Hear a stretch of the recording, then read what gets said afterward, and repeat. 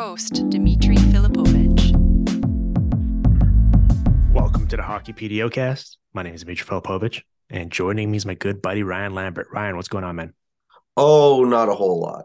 Yeah, yeah. Well, you just got back from your big trip, I did, yeah. which we'll talk about it in the back half of the show. Okay, we're gonna do a full a retrospective, a Mullett Arena deep dive and breakdown here in the PDOcast. So looking forward to Sounds that. good. Let's start talking about the Oilers though, because you recently wrote about them already. Be ringside, did a big piece on them. And I actually, in thinking back, I feel like I haven't necessarily talked that much about them on the show so far this season. Done it kind of in passing here or there, but certainly haven't done a full breakdown by any means. And they're having an interesting season to say the least, right? Like I'm my initial inclination is to be like, well, it's the same as it ever was. But I actually think that there's some kind of like unique circumstances so far this season where it actually is, at least statistically, a bit different than it was, last year or in the past whenever this team's kind of struggled. Yeah, for sure. I guess the big thing is that everybody thought it was going to be different this year. They went out and they got the goaltending that we've kind of felt they were lacking for the last few years, and they were going to get a full season of Evander Kane, or so they thought. Yeah.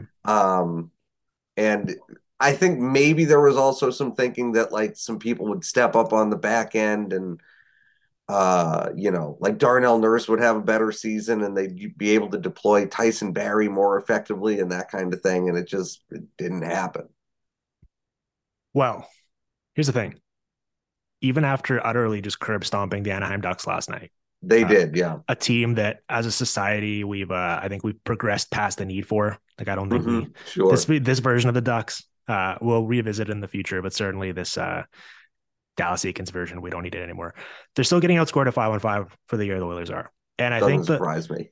The reason why I wanted to talk about them was you see all these think pieces, right? And all these Oilers beat reporters were writing about who they should be targeting, what this team needs. And it's kind of just regurgitating the same old tropes and same old stories that they've basically written for the past 5 years, right? It's like, yeah, they need to get tougher. They need to get more physical. They need to work on their defensive, they need to get a defensive defenseman, basically, or like the archetype, the traditional thing we think of when we think of that player.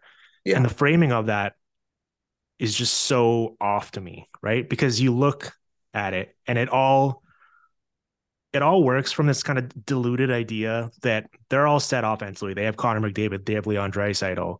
They're good. They're going to score enough goals. And for me, that just hasn't really been the case, right? Like, I know they're scoring a lot of goals in all situations because they literally have the most efficient power play we've seen for all the data we have going back to 2007, certainly, right?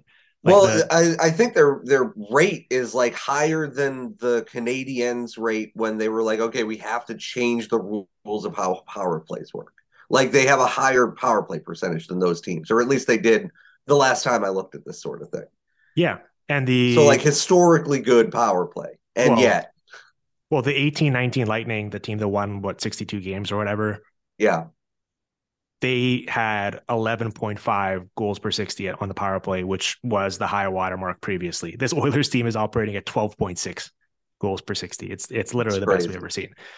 The 5-on-5, it's kind of helped mask the reality, though, that the 5-on-5 offense has been deeply troubling and like just genuinely not good enough. They're 19th in goals per 60 at 5-on-5 as a team.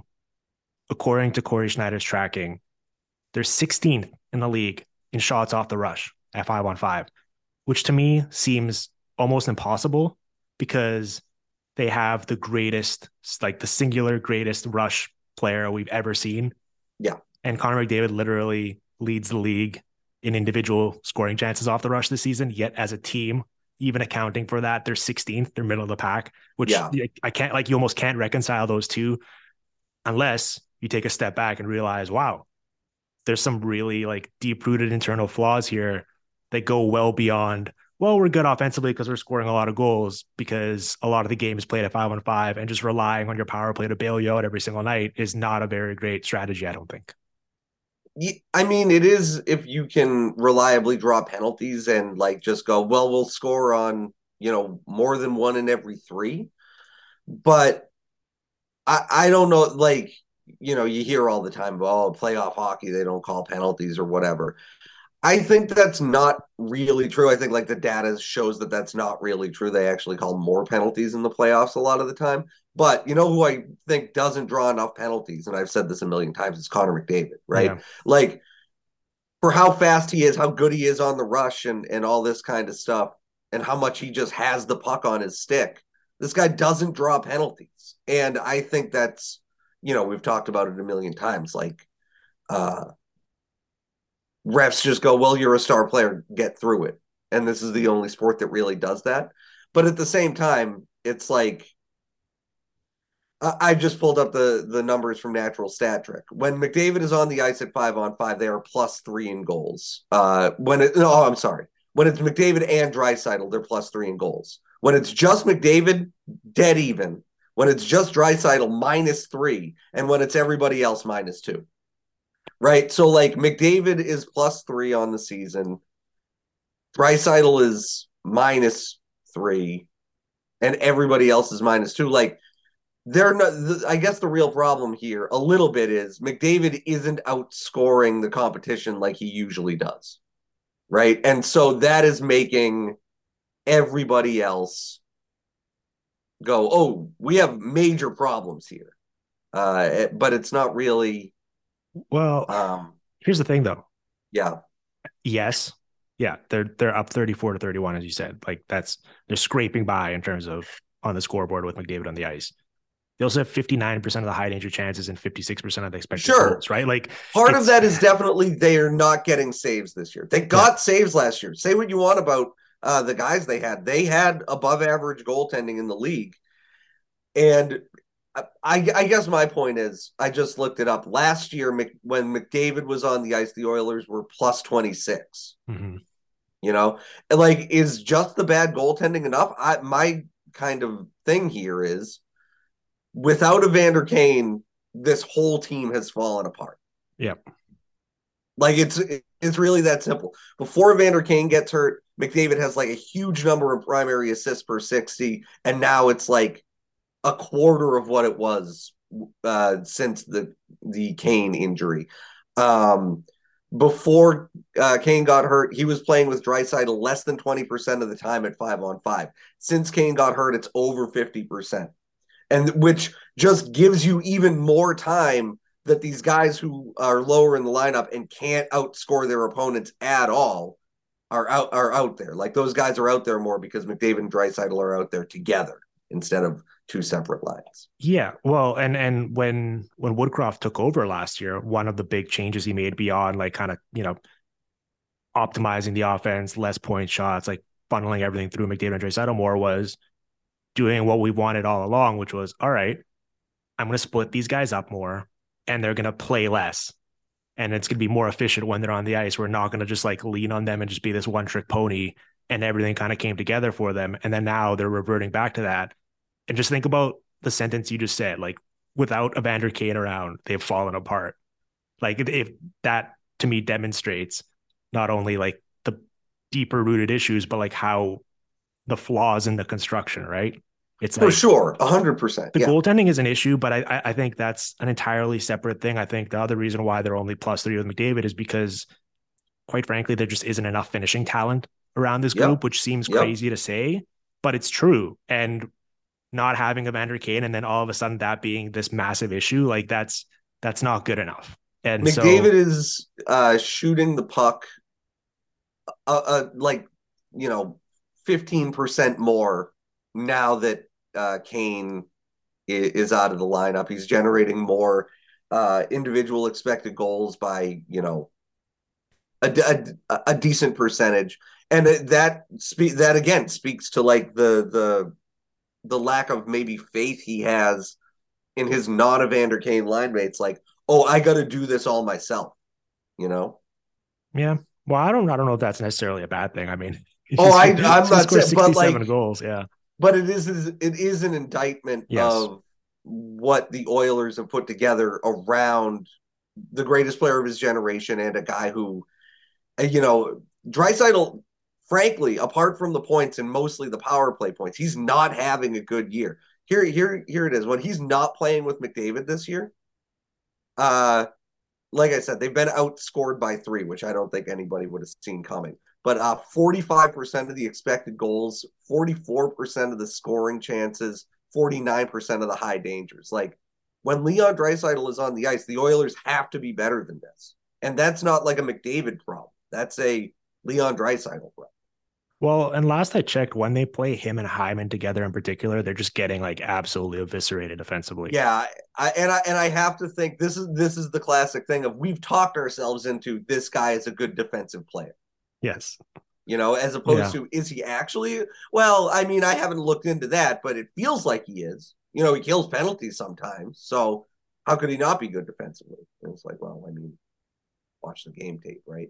Well, here's the point that I want to make to tie this all together. So there's this account on Twitter, NHL_Sid, which is my favorite Oilers follow for my money. I highly recommend checking out his work. Done a great job of drawing the connection and kind of hammering this point home. I think the big part of why these numbers just aren't lining up in terms of like how good McDavid is individually been and how we think of this team offensively and why their 5-on-5 play hasn't been good enough is because their defensemen are not nearly good enough at getting them the puck, like breaking the puck out of the zone, right? Yep. And that's the point that I wanted to make here was you see all these pieces and it's like, well, the Oilers are giving up a lot of goals. Their goaltending is struggling. They need to improve the defense once again. Joel Edmondson is the guy. And obviously that's flawed logic for so many reasons. But I think especially like beyond Joel Edmondson and what you think of him as a player and what the exorbitant price they'd have to pay for him is, it's just not the type of player they need. Like they need someone who's a good player that can move the puck and help them in that specific area, because for this team to be 16th in rush shots when they have Connor McDavid cannot be acceptable. And they need players who can help them move the puck in the right direction more frequently. And so whether that's Jacob Chychrun or whether that's someone else you want to identify, I'm not saying that offense is the only thing they need to address, but it's just so strange to me how all of this is being sort of like massaged and how like everything is being framed. You know what I mean? Yeah, I remember 4 or 5, maybe even longer than that ago, like one of the first few seasons with McDavid, and everybody's talking about like, oh, he spent so much time in his defensive zone and he's got to get better defensively and stuff like that.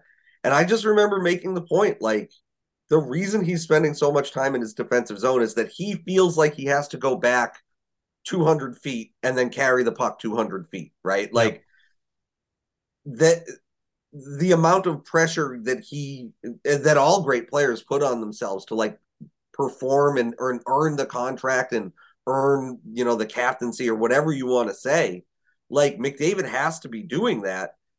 And back then, and maybe even now, it kind of manifests as, well, if I don't do X, Y, and Z, literally nobody else out there can do it. Yeah. I mean, it is that simple, but it's still, after all these years, we're still here, right? And I don't know. I guess I should throw this in as well. I'm not sure if you saw Mark Spector did a big deep dive of Jacob Chychrun and whether he's the right piece for the Oilers. Let me guess, he's not. It was a hilarious article. Well, so here's the thing, right? And you said they need a puck mover. I obviously don't disagree with you, but I think what I would say is the price for Chychrun is so high. And look, like, it's not as though the Oilers, like, oh, we couldn't possibly, like, now is the time to go hog wild on the trade market, right? I totally understand that. But my thing is, like, you got to maximize what you're getting with McDavid. And I guess what you're not getting with McDavid kind of says what that story is, right? Like, Evander Kane, he goes out and the entire team falls. Not that they were like world beaters when Evander Kane was in the lineup earlier this year, but yes. To me, like I look at the defensemen who are available at a semi-reasonable price, right? Because the other thing is the Oilers really, like, they have prospects, but they don't have like unbelievable prospects that maybe Arizona would want. I think I would go out and target like a middle six forward who actually has like a history of finishing. And you're going to pay probably less for that than you do for a Chikrin or who's even another puck moving defenseman that's like widely available in the market and is going to move the needle for you. Like, I don't know that. I don't know if there's a good answer to that question. I guess I just Klingberg? well, I think that's going like too far the other way. I guess I question whether the price is too much on Chikrin, right? It's like, all right, a couple picks, which I understand there's an opportunity cost involved. Certainly it's like you can use those picks to get a different type of player. But in reality, holding on to those picks and being like, we need to make these draft picks, it's valuable to us. It's like those players will not make an impact during Connor McDavid and Leon Draisaitl's prime. For sure. No, I get what you're saying. I guess what I'm saying is I don't know that unless the Oilers are like, we don't, because they want, reportedly like a couple of first round picks, which the Oilers do have, and like some A prospects, which I'm saying like the Oilers kind of don't have. Right. Like, unless you're saying Dylan Holloway, but then you also, because the Oilers are so capped out, they also have to like get the Coyotes to take a bad contract. And it's like, well, they already did that for you, right? They took the Zach Kassian contract off your books.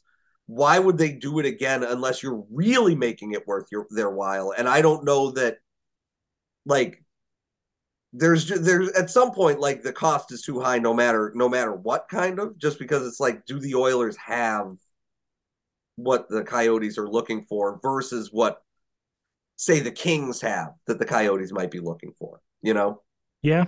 No, that's certainly fair. I guess. Yeah, the question of like what type of player you want to identify is an interesting one to me. I think it seems like we're on the same page. We're maybe approaching it from different angles, but like for me, it all comes back to they need more talent, whether that is a defenseman or a forward, right? Like that's what we're pushing back against, this notion that like, no, they're all set. Now they need to add this specific niche type of like one-dimensional defenseman. It's like, no, you should spend your remaining assets on a player that is just the best player possible, right? Regardless of position, best player available. Of what they do. Exactly. And so, Joel Edmondson. That probably is Chikrin, right? At that point. But I think it is. And that's why I was mentioning this Spectre piece, because it's like, first off, I think we should ban people like passing off analysis on players they've clearly never watched before. Is like this whole piece framed Chikrin as like this offensive dynamo who's like a liability in his own zone. It's like, have you haven't Jacob watched Chikrin play hockey? Yeah. It's you're telling on yourself a little bit there. Like, he's fine offensively. He's got good zone exit numbers, which is valuable for what I was just saying the Oilers need in terms especially of breakout. What the Oilers need, yeah. But he's also good in his own zone, particularly in that in-zone defending of like breaking up cycles, operating in front of his own net, which is also what they need. And that's why I identified him as like, it seems kind of lazy to be like, well, the Oilers need a defenseman. Jacob Chikrin's the best one available. That's why they should get him.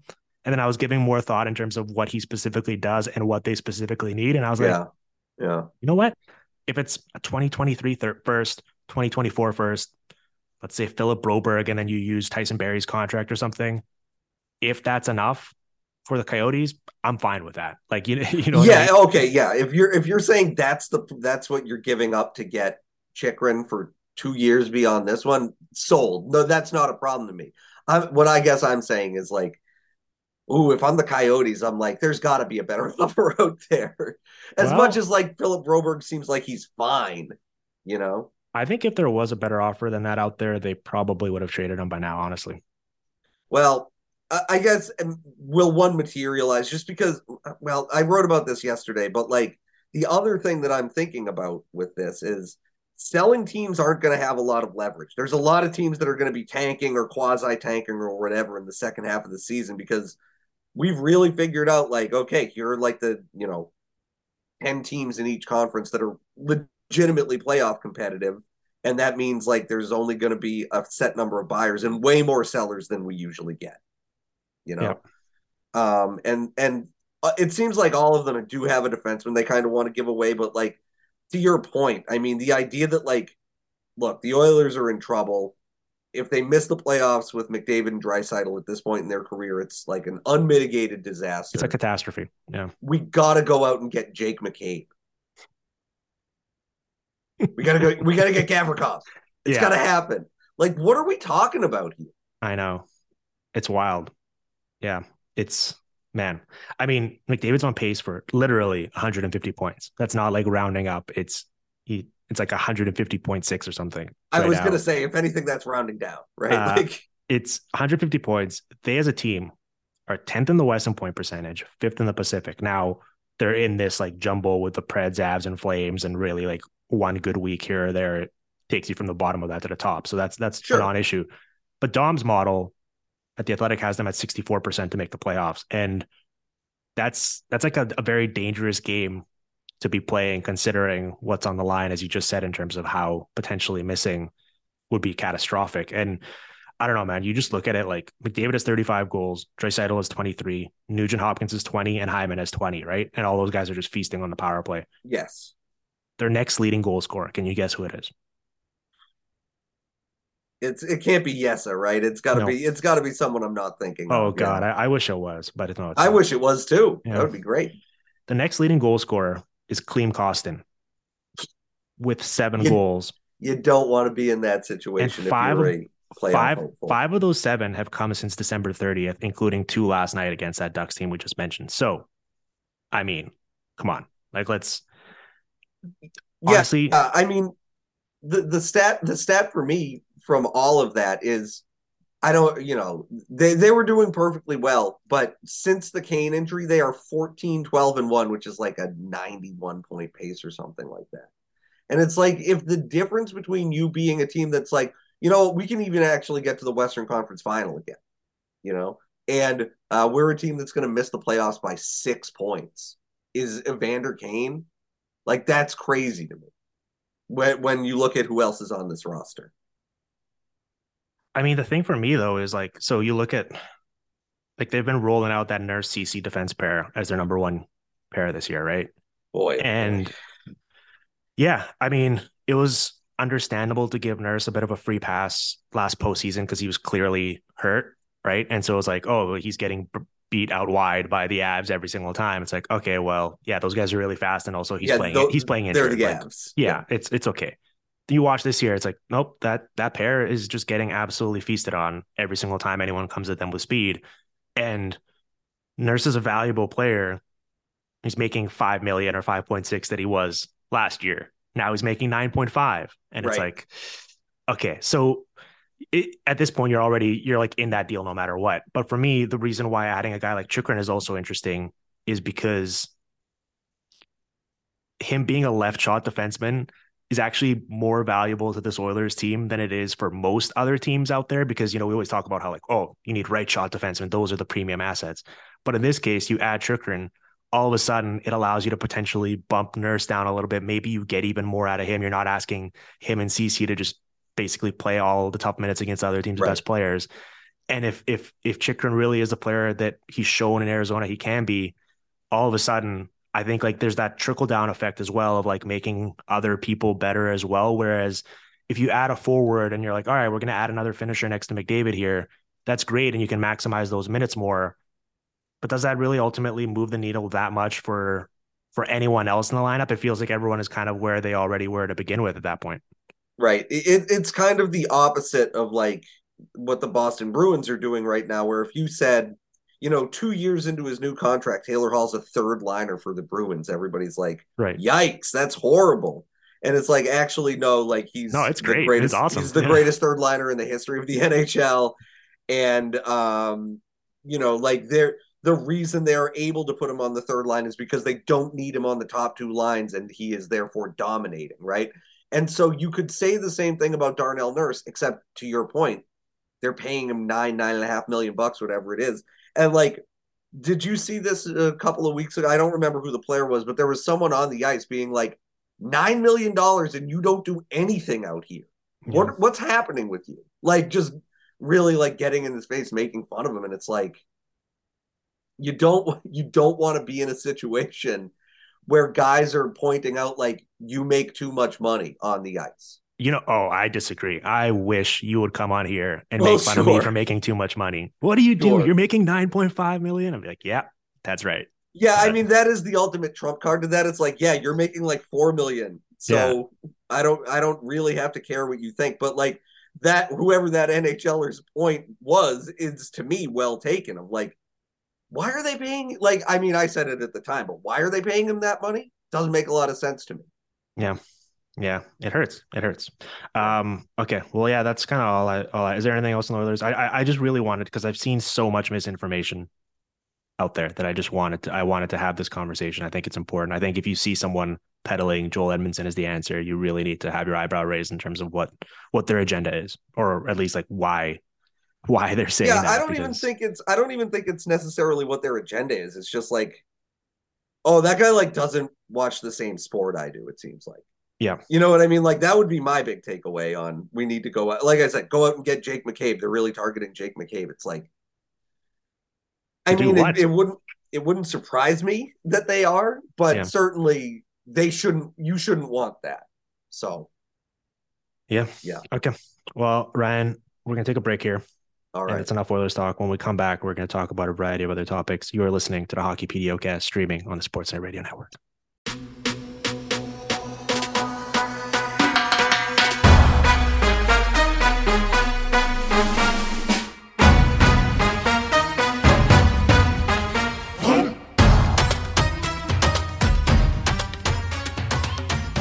All right, we're back here in the Hockey PDOcast, the Ryan Lambert. So, Ryan, we did Oilers talk in part one. Let's talk Coyotes here now. I guess we were talking about Jacob Chikrin. Let's keep it going. Okay. So you made a little trip over to cover some college hockey, and you got to also watch some NHL action at Mullett Arena as well. Let's give the listeners kind of a peek behind the curtain, because I haven't personally been. I've obviously watched a bunch of the games they've played there so far this season on TV, and I know some of the listeners have gone as well and kind of experienced it for themselves. But let's kind of talk a little bit about it, what you saw there, what it was like. Give us all the vibes, all that good stuff. Yeah. So kind of my pitch for going down there was like I've been to easily like hundreds and hundreds of college hockey games throughout my life. And so to see an NHL game in a college arena, like I wanted to know if that really felt as insane as it sounds on paper, right? And so the first thing I did, well, like you said, I went to watch college hockey. There was Arizona State hosted a tournament featuring probably the most notable team is Boston University, which has obviously like a number of drafted players and guys who had big World Juniors like Lane Hudson for the U.S. And I just so like my first experience there was seeing college hockey, and what it felt to me like being in that arena was this is like a perfectly like average to slightly above average college hockey arena that I've been to. It's not unbelievable, but it's nice. And the atmosphere is nice and the game presentation, they do a good job and all that sort of thing. Like, I don't know. Again, like I can't divorce myself from I've seen all these college hockey games in all these different types of arenas. So I can't really say like, I never thought I would see high level hockey in a building like this because I see high-ish level hockey in a building like this all the time, right? Yep. But it's true that I could not get over, oh, I'm on the concourse right now and Sidney Crosby is 30 feet from me. You know what I'm saying? Like it really was, they warmed up in the end that, so this is I guess the other thing that I should say is the press box, quote unquote, at Mullett Arena is just a little roped off area on the concourse where we have like tables and stools we can sit on, Yeah. And so literally like the last row of seats in Mullett Arena, and there's only 12 rows of seats up from the ice, which is crazy. But the last row of seats, like that's right in front of where I was. So like I had some teenagers standing up in front of me the entire game, right? Were you But telling that's them how to sit down? I wasn't. I don't Right. want to I never want to be the guy like the old guy who's like, hey, stop having fun at this game. You know what I mean? So yeah, like that was a certainly unique experience just to be like that close to the ice because most college hockey rinks I go to, even though you're never that far from the ice, you're certainly farther than that. This is only a 5,000 seat arena. That keeps it out of the top 20 in college hockey in terms of capacity. So that's how small this arena is, you know. Well, it's interesting. I think the viewing experience from watching it on TV or on my laptop, how I watch my games, I've enjoyed it. It's certainly unique. I get that, what was the capacity? 4,600 for NHL games 46 there? for NHL games, Yeah. yeah.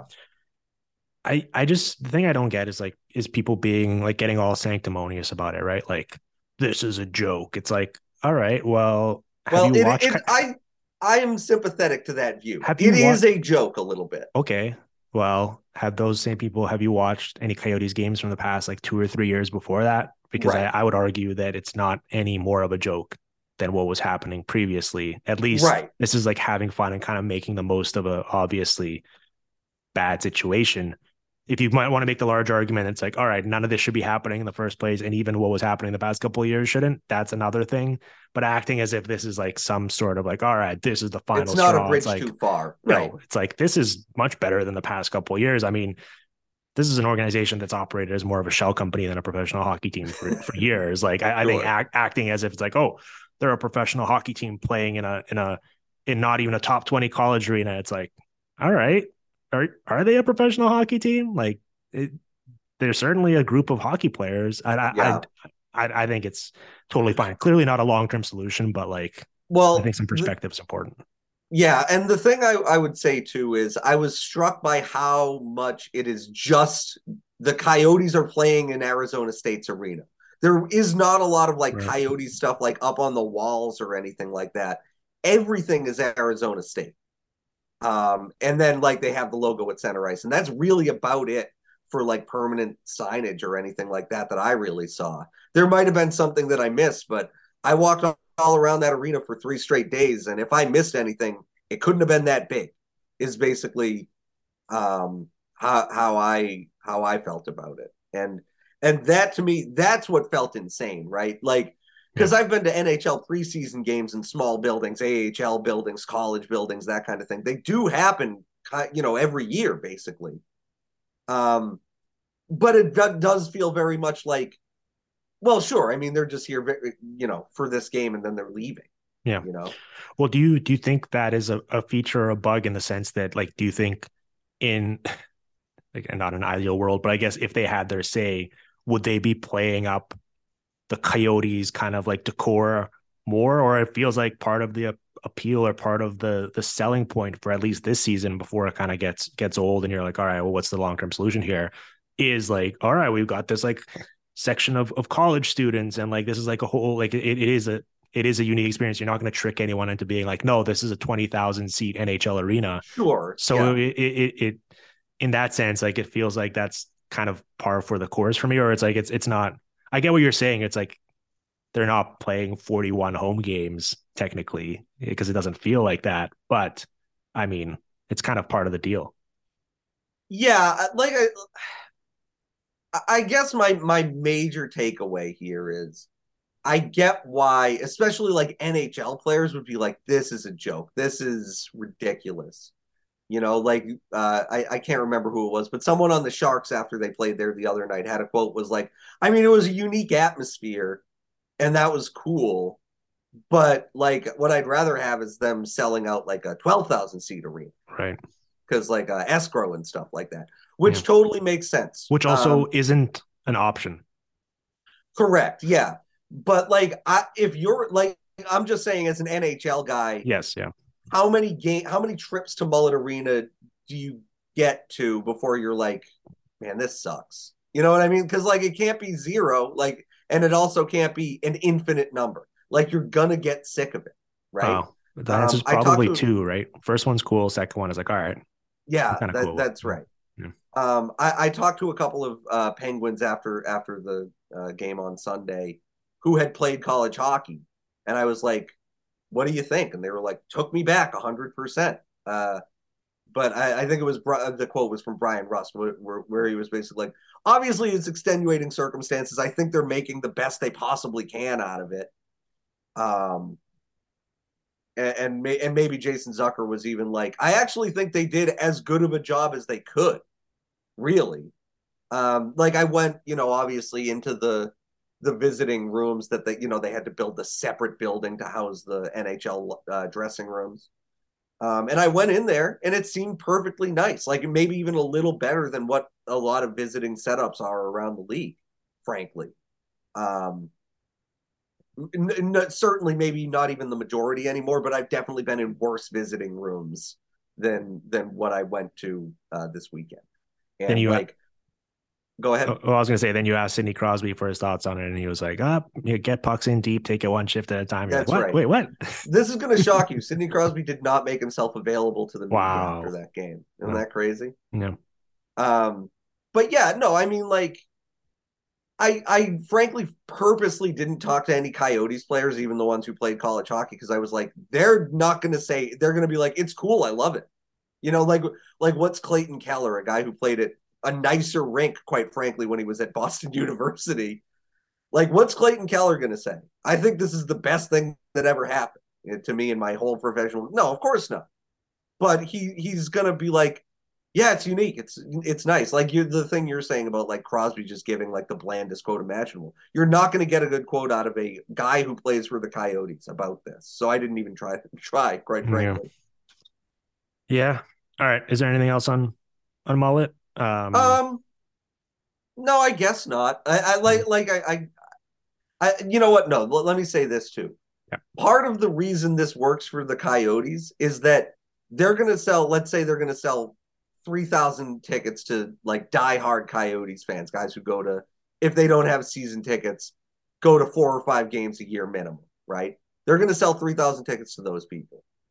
And the difference is, what one Coyotes fan I talked to was like, when the Canadiens were here, it was like 85% Coyotes fans.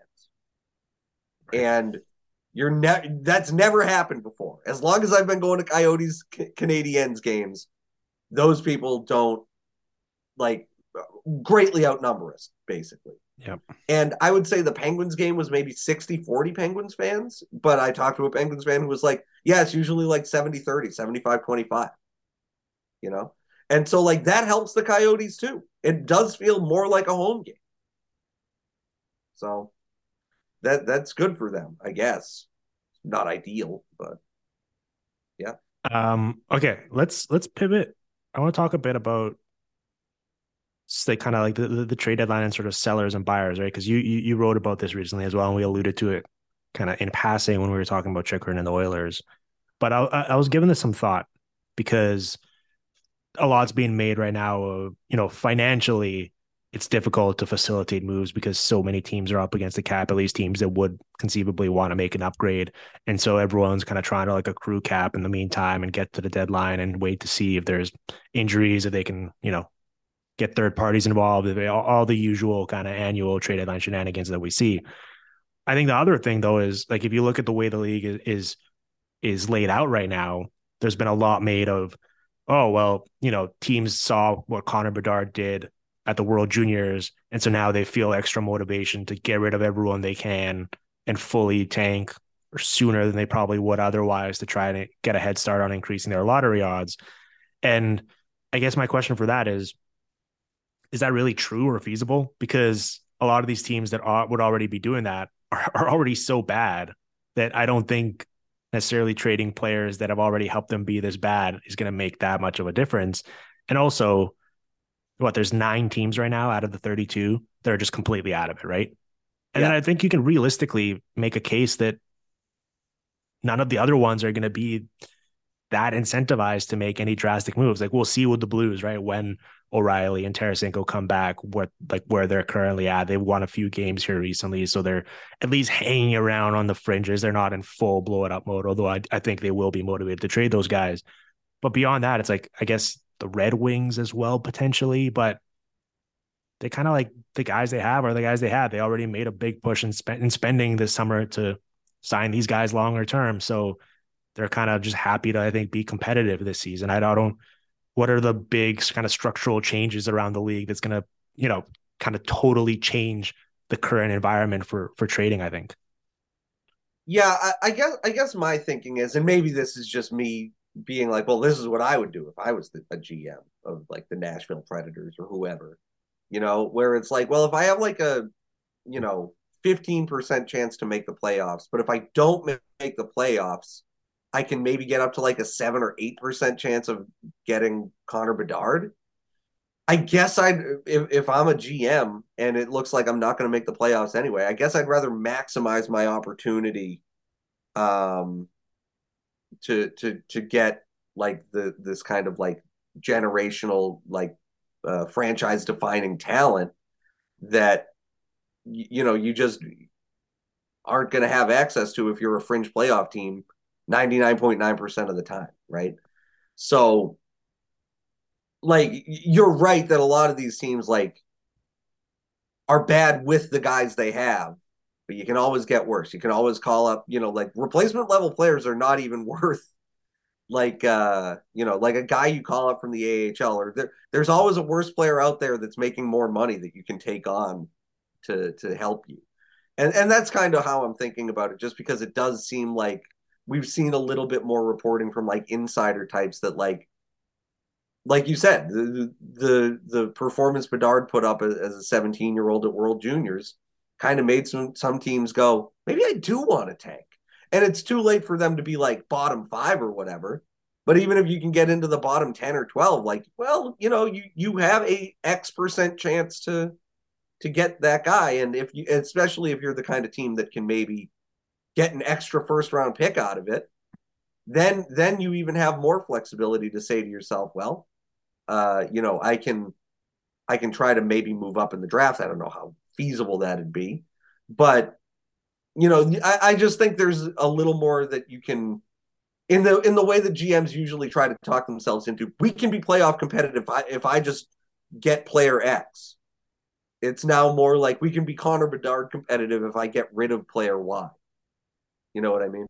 Yeah, I guess I'm looking at it right now. So is it top or the bottom 11 teams have like an actual chance to get the top pick? I think it's something like that. Yeah, it looks like it. And so it's, yeah, as long as you're in that group, you have at least a 3% chance, which is obviously better than nothing. I guess here's a kind of complicating factor though. One of those teams right now is the Florida Panthers, right? Who don't have their first round pick. Yeah. So like they're not gonna, I mean, just to save face, even if it's already a sunk cost, they're gonna go full steam ahead. Not that they have to. That's a different discussion. I mean, they don't have the flexibility to even be a buyer necessarily at this point, but they're not gonna like trade away guys to make themselves worse. The Predators, a team you mentioned, would be an ideal candidate for that, unless the player they're trading is UC Saros. I don't see a world in which they get bad enough to be in that conversation. That he's totally agree. So good that he's single-handedly going to keep them in the middle of where you absolutely don't want to be, which is like 14th best odds, so you can't even get a top 3 or 4 pick.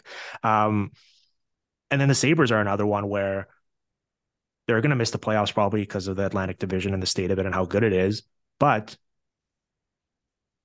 not only are the vibes good there, but also they don't really have players to trade. No, like, they do not. The team is so young, and guys who are part of their future plans. It's like, all right, what's Victor Olofsson going to net you? I don't know, not much. But I guess my point is that, like, if you look at it right now, St. Louis is 12th from the bottom in terms of points percentage. Yep, and they're not that far ahead of the Red Wings. And so like I could absolutely see St. Louis just going, man, who cares? Forget it. We're just gonna sell O'Reilly and Tarasenko and Nikola and all these other guys like that are on expiring contracts. And yeah, like it kind of feels like a lost season in St. Louis anyway. So why not like really lose it? Yep. And get first round picks for these guys who are valuable for sure, but like, are they even coming? Like, obviously Tarasenko's not coming back. I don't expect O'Reilly to come back. And so like trying to stick around and maybe claw your way back into the playoffs because like you're looking at Edmonton and Colorado and go, well, we're not much worse than them in theory, or we're not doing that much worse. But like, Florida, I think eventually they'll just kind of figure it out on special teams and move out of the bottom 11, and that just opens up a spot. But the rest of the teams in the bottom 11, like I think they're pretty locked in there. Philly, Ottawa, Vancouver, Montreal, Yes. San Jose. Like, so really there's like maybe two spots in the bottom 11 that you could reasonably drop into. But like I think if you're the Blues or the Red Wings, like that's worth pursuing if you can do it. Because why not? I mean, the Canucks are the highest leverage team here, right? Where Oh yeah. like they stink, but They they stink could, and they have valuable players teams would want. Bo yeah. Horvat. Well, that's the thing. Like they have meaningful ways to make themselves actually worse, believe it Yes. or not, as bad as they've been so far. And the number one pick is literally a local kid. It's like Who is a huge Canucks fan. like Like, yeah, outspoken Canucks fan. yes, Not like, I'm sure Connor McDavid grew up being a Leafs fan, but like the year before he was drafted, he wasn't going around going, what I love is the Toronto Maple Leafs. Whereas Connor Bedard is constantly going, I love Tanner Pearson. Everything about Tanner Pearson is the coolest thing in the world to me. And it's like, but you're Connor Bedard. yeah, Don't say that. yeah, Like, and so for the Canucks, like all this stuff about, oh, we might make a move to do this or that or whatever. Like, I would just be an absolute sell everybody mode. We'll take back every bad contract you have. The only guy we want to keep is Quinn Hughes and Elias Pettersson. You can have everybody else. Just give us your first round draft pick this year. We don't care. Like, absolutely, they should be trying to bottom out. But because they're the Vancouver Canucks, they never will. yeah. I was gonna say, I think pretty much everyone has seen the light at this point, except maybe The the people people run who the could team. actually facilitate it. Yeah. Yeah. Yep. All right. Well, that's kind of all I had here. I guess we can sign out as well. I was gonna ask you about the new Avatar movie because I know you've been talking about it a lot. I'm actually going with our pal Thomas Trans tomorrow, so Hell I'm looking yeah. I'm looking Hell forward yeah. I'm looking forward to that.